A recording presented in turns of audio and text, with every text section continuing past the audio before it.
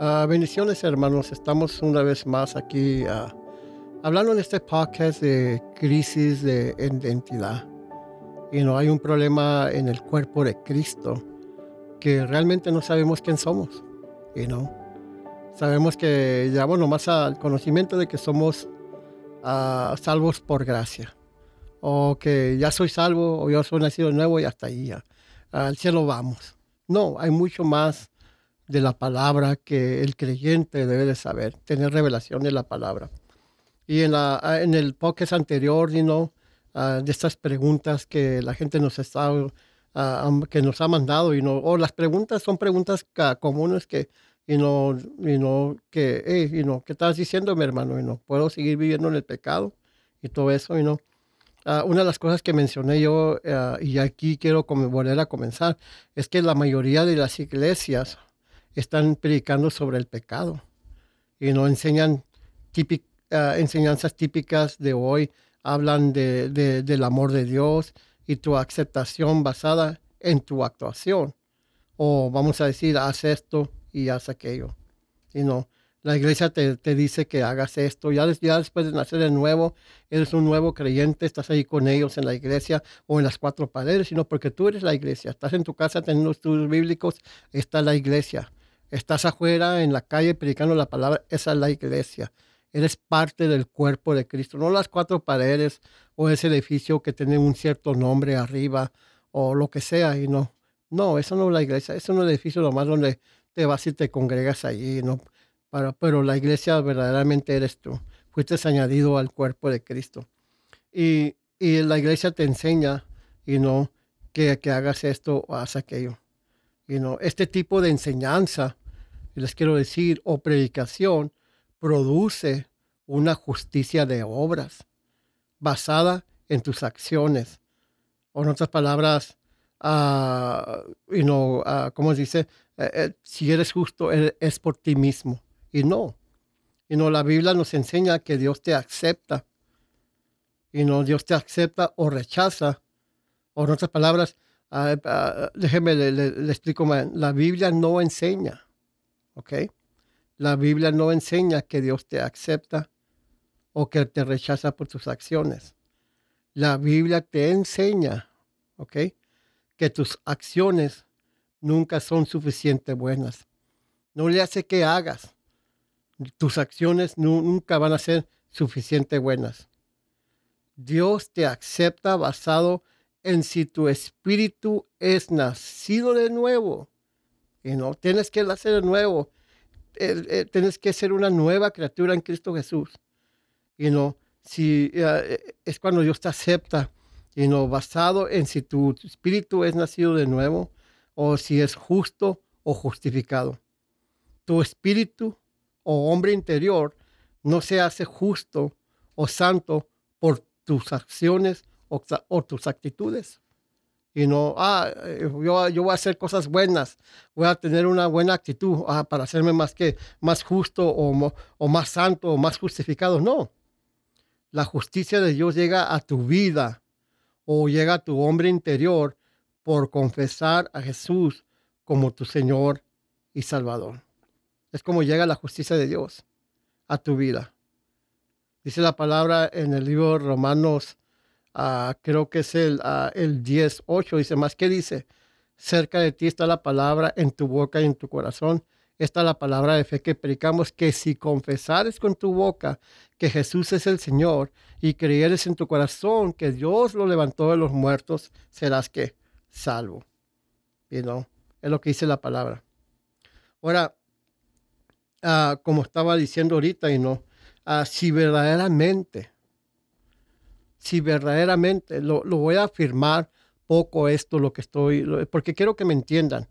Quiero aclarar poco las cosas. Si verdaderamente eres nacido de nuevo, si verdaderamente Dios ha cambiado tu vida, si verdaderamente has sido salvo, entonces Dios ha cambiado tu naturaleza. Ya no eres un hijo del diablo, porque es lo que éramos antes, hijos del diablo. hacían las obras del diablo, eran los borrachos, los mentirosos, homicidas, de quién sabe de tantas cosas que puedo nombrar, pero no las queremos nombrar ahorita. Pero ya no eres un hijo del diablo que amaba pecar. Yo me recuerdo cuando yo era joven, en esa edad que yo comencé a probar las drogas, a mí me encantaba pecar. Yo me acuerdo que yo escuchaba un canto en aquel tiempo que cantaban ahí en la iglesia donde me congregaba, porque mi papá fue pastor también, y yo me acuerdo que algunos hermanos se separaban y voy a cantar un canto o un corito y ya vengo de pecar, y no otros cantaban que ya estaban cansados del pecado y todo eso. Bueno, para mí personalmente, a mí me encantaba pecar. Yo amaba el pecar y no, pero ahora todavía fallamos. Como cristianos todavía vas a cometer una falla. Como un cristiano todavía vas a pecar y no, allá en vez en cuando vas a cometer una falla, pero no es tu naturaleza como en aquel tiempo. Yo a veces que fallo y no, quizás a lo mejor se me va la onda o ofendo a alguna persona, pero no es mi naturaleza. Y no es mi naturaleza pecar como en aquel tiempo. En aquel tiempo sí tenía la naturaleza de ir a pecar. Todos los días me acostaba, me levantaba, yo le digo a mi familia, a todos los que le he predicado la palabra, que se me levantaba pecando y me acostaba pecando. Y todavía en la noche que me levantaba a las 1, 2, 3 de la mañana o algo, me levantaba otra vez a pecar. ¿Qué hacía? Pues me iba para afuera y me fumaba un cigarro de marihuana o algo. Pecando. So, cuando una persona o un predicador predica sobre la ley o te comienza a predicar sobre el legalismo o obras religiosas, esto le da más fuerza al pecado. ¿Qué quiere decir con eso? Pues lo que te dice anterior, lo que te acabo de decir anteriormente. No hagas esto, hermano, mira esto para acá, no. Esto le da más fuerza al pecado, es lo que está haciendo. Tú predícale a tu gente que no pequen, que no se pegan tatuajes en sus cuerpos, todo eso. ¿Qué van a hacer? Lo primero que van a hacer, al rato van a ir a hacerlo, a practicarlo. Segunda de Corintios 15:56 dice, ya que el aguijón de la muerte es el pecado y el poder del pecado, la ley. Si la ley le da ¿qué? Poder al pecado. O el legalismo, si tú predicas todo eso, le está dando ¿qué? Más poder al pecado. La ley te hace pecar más, causando concupiscencia por aquello que es prohibido. Lo vas a desear. Por eso Dios le dio, por eso Dios la dio a la ley. ¿Para qué? Para reconocer que necesitamos un Salvador. Para eso fue dado la ley. ¿Para qué? Para que tú y yo conociéramos que yo necesito a Jesús. Yo no lo puedo hacer yo por mí mismo. Todos los días yo necesito a Jesús. Y a través de la palabra, he crecido, estamos creciendo.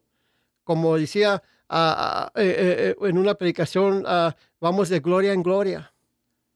Estamos creciendo, hay algo dentro de mí que me causa un deseo grande de vivir una vida santa, una vida justificada. Te puedo decir, que es la naturaleza de Dios que está en ti. Y el propósito, como decía ahorita, bueno, vamos a leer, vamos a Gálatas 3:24. Queremos leer 3:24.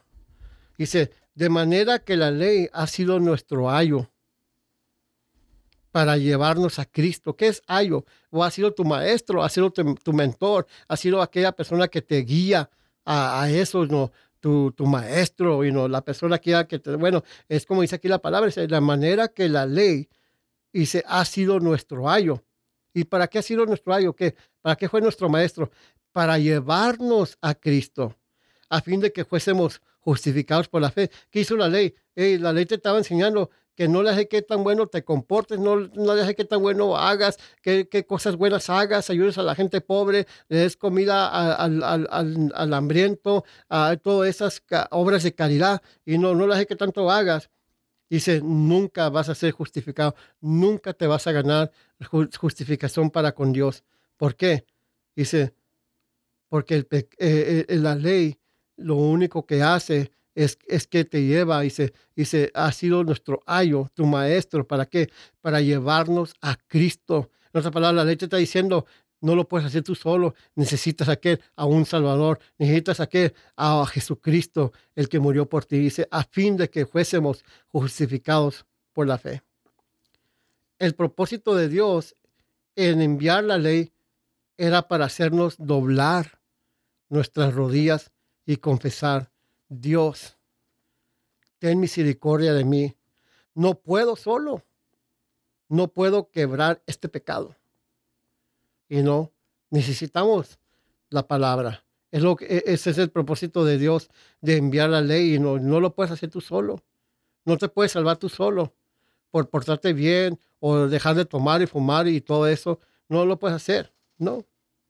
Necesitamos a quién, a Jesucristo. Necesitamos a Jesús. Es lo que dice la palabra. Y no, si verdaderamente eres nacido de nuevo, deseas vivir una vida santa y pura para Dios. Primera de Juan 3:3 dice la palabra, y todo aquel que tiene esta esperanza en Él se purifica a sí mismo, así como Él es puro. Fíjese lo que dice la palabra. Todo aquel, ¿quién es todo aquel? Tú, yo, todo cristiano, dice que tiene esta esperanza en quién, en Él, en Dios, en Jesucristo, dice, se purifica a sí mismo. Yo me purifico a sí mismo. Es un deseo que tengo dentro de mí, y no que me causa, y no, muchas veces no lo entiendo, pero me causa que vivir una vida santa, me está causando vivir una vida recta delante de Dios. Y me causa que me purifique a mí mismo, así como Él es puro. El pecado le da acceso al diablo y a tu cuerpo y a tu alma. Es lo que hace el pecado. Cada vez que tú pecas, le estás dando acceso al diablo, a tu cuerpo y a tu alma. Romanos 6:16 dice, no sabéis que si os sometéis a alguien como esclavos para obedecerle, sois esclavos de aquel a quien obedeces, sea del pecado para muerte o sea de la obediencia para justicia. Llegas a ser un esclavo. El diablo quiere traer muerte a tu vida. ¿Cómo lo hace? Con enfermedades, lo hace con pobreza, vergüenza, depresión. Qué tremendo, ¿verdad? Que la depresión debe estar entre la gente que no conoce a Cristo, pero la mayoría de los cristianos están más depresionados que los del mundo. Está medio raro allí. Los cristianos son los que necesitan más terapia. Los cristianos son los que están tomando pastillas para la depresión, cuando la palabra nos dice que no. Y no, ¿por qué? Porque el diablo quiere traerte muerte a tu vida, con la enfermedad, con la pobreza, la vergüenza, la depresión, el desánimo y todo tipo de otras cosas feas que podemos nombrar, pero no la queremos hacer aquí. Dice, no le des lugar o oportunidad al diablo para que venga contra ti. No le des lugar o no le cedas el paso, no le abras la puerta. No. Sin embargo, tus acciones y actitudes se determinan cómo te llevas con la gente. Déjame explicarle un poquito más. Tus acciones y actitudes sí determinan cómo te llevas con la gente. Está a tu ventaja vivir una vida santa o justificada. ¿Qué quiere decir con eso? Bueno, que si tus acciones o actitudes son malas y no, pues, ¿qué va a pasar? Vas a alejar a tus hermanos, no vas a tener muchos amigos. ¿Por qué? Porque te están determinando cómo te vas a llevar tú con ellos. Si les haces un mal o algo, o ellos te hacen un mal a ti, y no, ya vas a tener más cuidado con ellos. Y no, pero tu relación con Cristo es la misma, no cambia. Y no, aquí en este mundo vas a sufrir las consecuencias tú mismo por tu comportamiento o tus actitudes, sino tus acciones y todo eso, por tu relación. Dios siempre te sigue viendo como justo y recto delante de Él. En mis 40 años de ser nacido de nuevo o salvo, he vivido más en santidad por accidente que al propósito. Fíjese nomás. ¿Qué quiere decir con eso? Bueno, que no me lo propongo vivir en santidad, lo nomás es natural, es como estoy diciendo, como por accidente. La palabra nos enseña y nos anima a que vengamos ante Dios o el Señor.